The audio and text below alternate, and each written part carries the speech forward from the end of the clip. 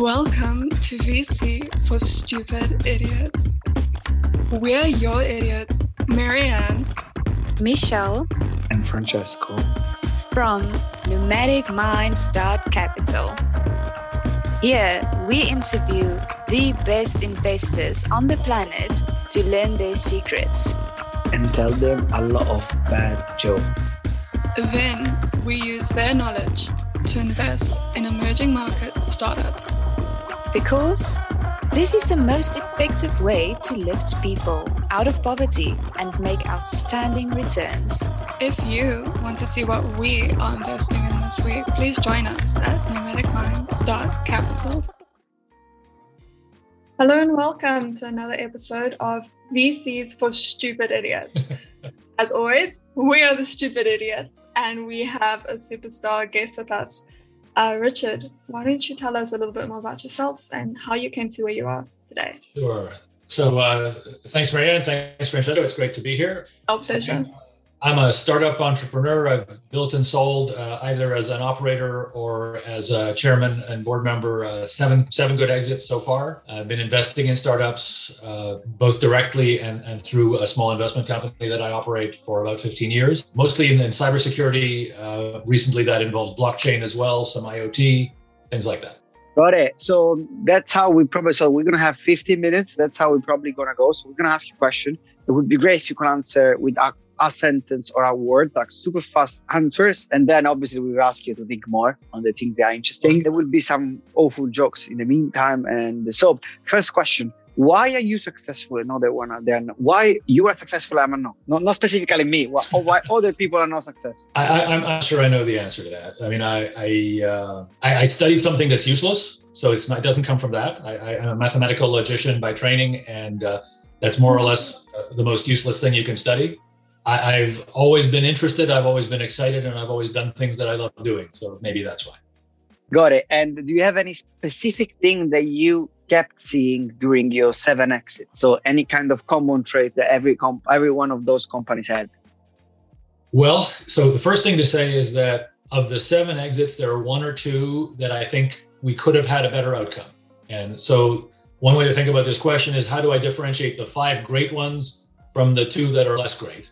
And I think it comes down to the people. I think it comes down to, is it a team that really gels, that really works together, that really has what it takes to make this work?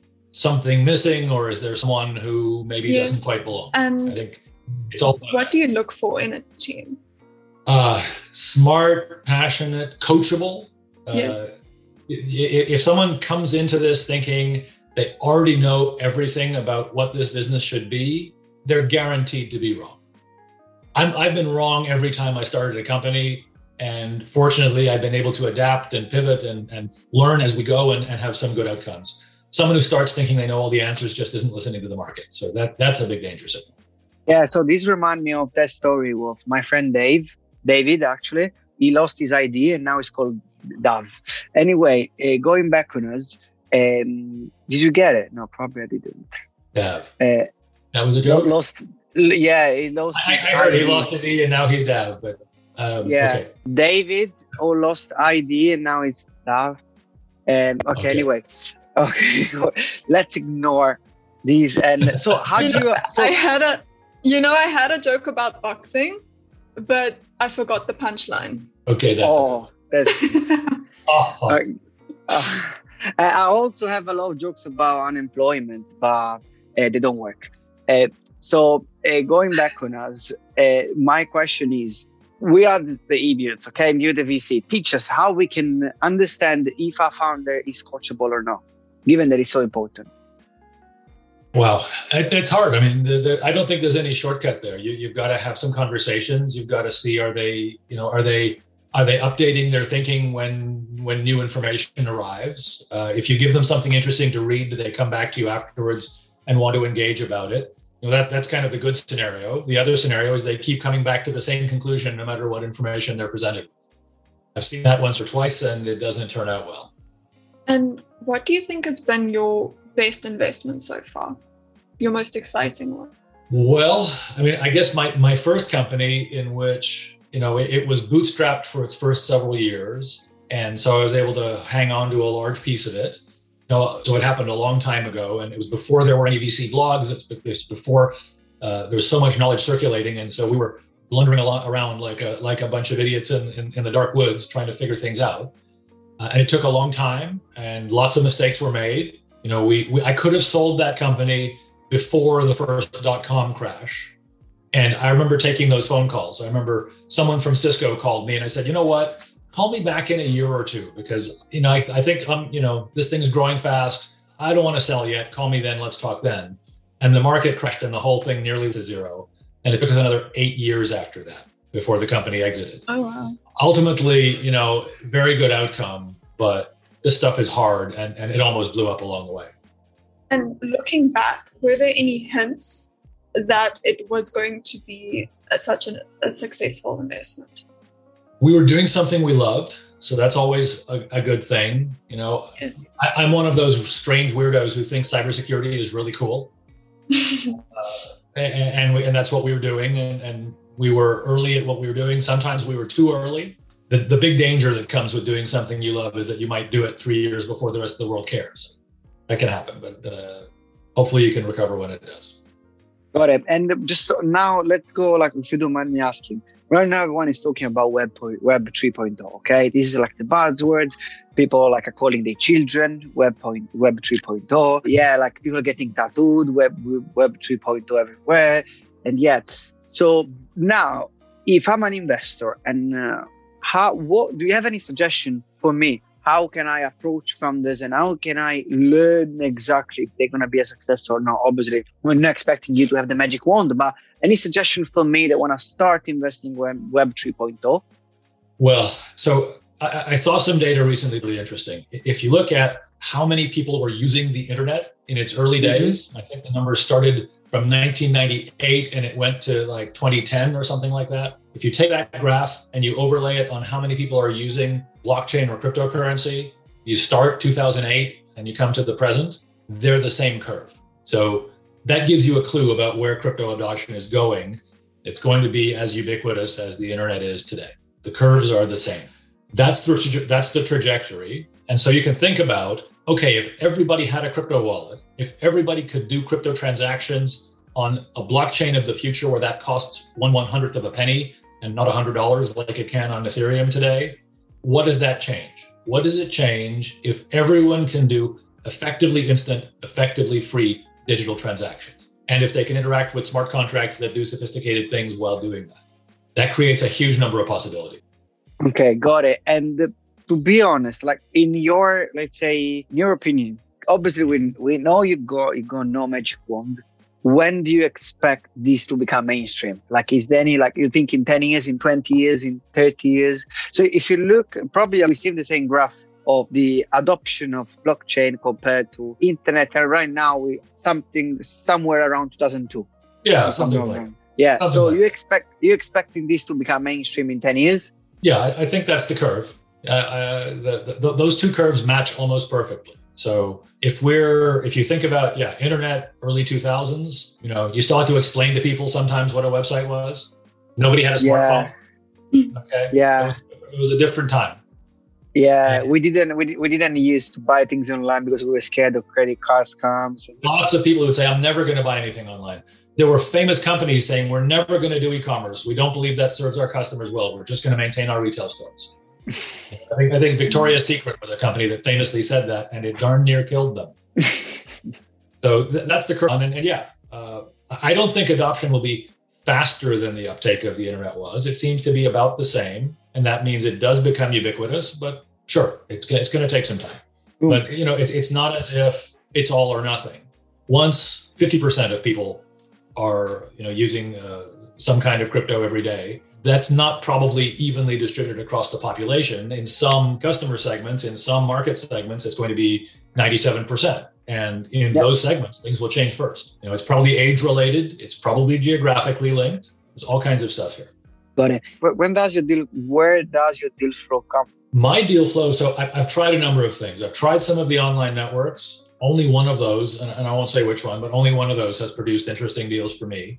I've tried some of the local angel groups, and all I'll say about that is I'm not interested in that anymore. Mm-hmm. Rich, sorry. Can you explain to us again This is VC for stupid idiots. It's not VC for normal people. So can you explain to us, stupid idiots, what does it mean, the network you were talking about in the first place? Okay, there are dozens of what are meant to be online marketplaces that pair companies with investors. I've only seen one that actually has quality companies in it. And I think what happens with a lot of the others is some kind of adverse selection. You get the companies that can't get funded any other way, they stick themselves on this website.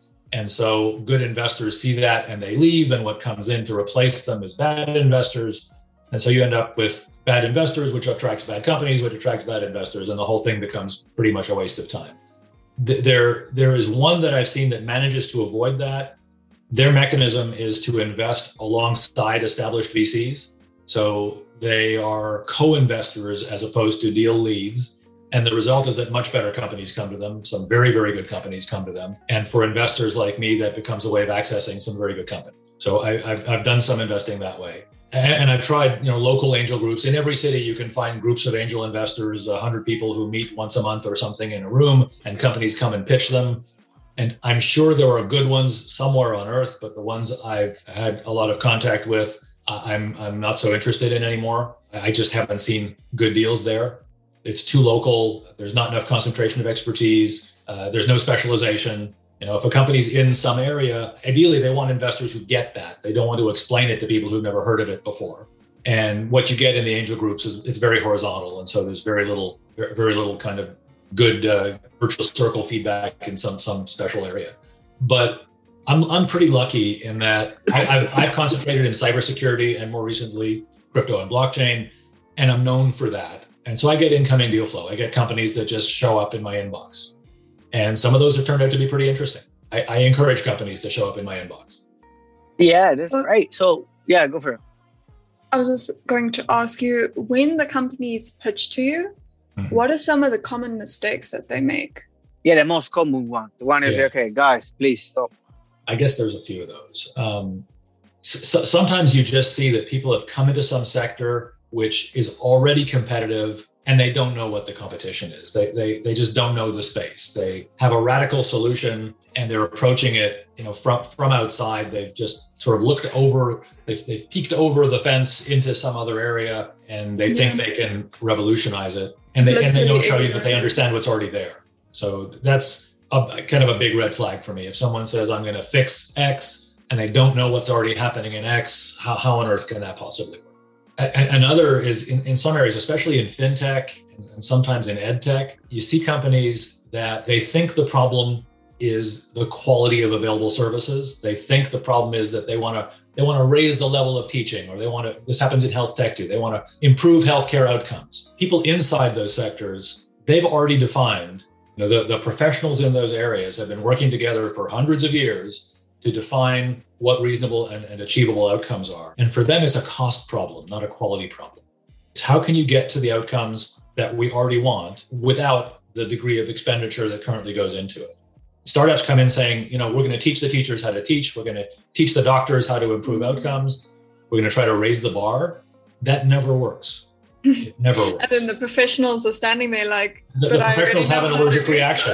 The professionals don't want to hear about it. Yeah. They already know what a good outcome looks like. They want help getting there, but they don't want to be taught what a good outcome looks like. Mm. Yeah, definitely. So it seems to me there is a classic outsider problem. It's like this story of these two German VCs that got seed money from an investor because they invented a specific tampon for girls. And obviously the critic was like, what do you know about girls? You two guys, two white male. What do you know about girls? And that's the classic outsider problem. So people from outside, they think insider have a problem, but actually they don't. And I guess if someone is an insider in the industry, they probably won't know about the competition, and probably will know if it's a problem, is a cost problem or a performance problem. Yeah, that's right. I mean, I'm not saying that you have to be a banker to fix banking. You don't have to be an industry insider, but you certainly have to know what the bankers are up to. You can't fix it if you don't understand what's already there. Yeah, 100%. And then obviously, there's a lot of people that have been outsider doing great things, but they had insider information at a certain point. Yeah, and right. you either discover them by work in a specific field, and these make you an insider, or by trying, bashing your head in the wall, and at a certain point, okay, that's how it works. and you get it. But it's gonna take a couple of years to understand these vibes. Absolutely right. And I'm a huge fan of outsiders. And if we're doing jokes or funny quips, there's a thing George Bernard Shaw once said. He said, only unreasonable people ever change the world. Everybody else just accommodates themselves to whatever's already there. Unreasonable people insist that the world should accommodate itself to them. But then I'll go further on this.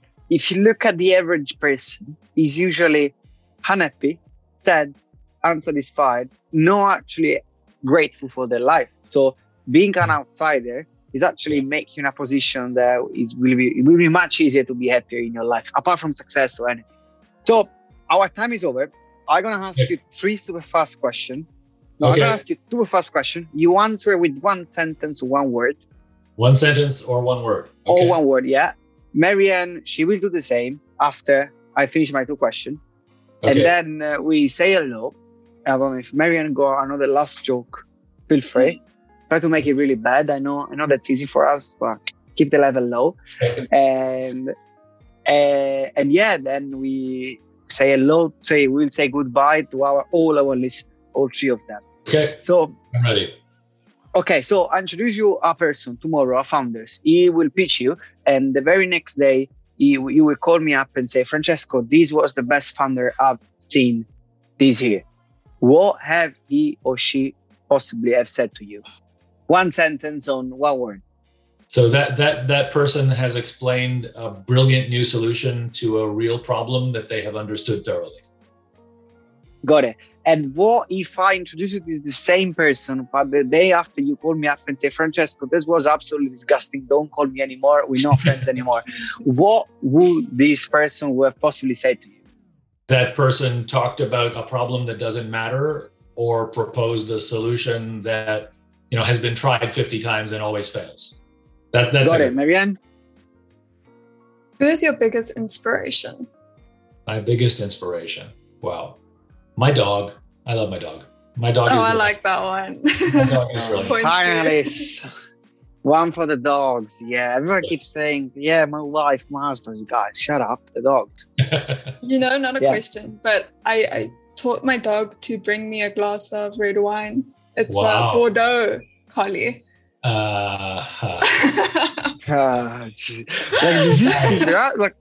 Nice. Yeah, this job is getting tough, Marianne. Yes, they don't smile. They don't laugh anymore. They don't even trying to be nice to us. Yes. Wow. Look at this. Second question. Okay. What advice would you give to other angels to be successful? Invest in companies you understand. Makes sense. Got it. Cool. This has been absolutely great, Richard. Thank you so much for this. Thanks so much, thanks Richard. to all our listeners, all of you, Jack and Jill, for listening to us. And let's see you in the next episode.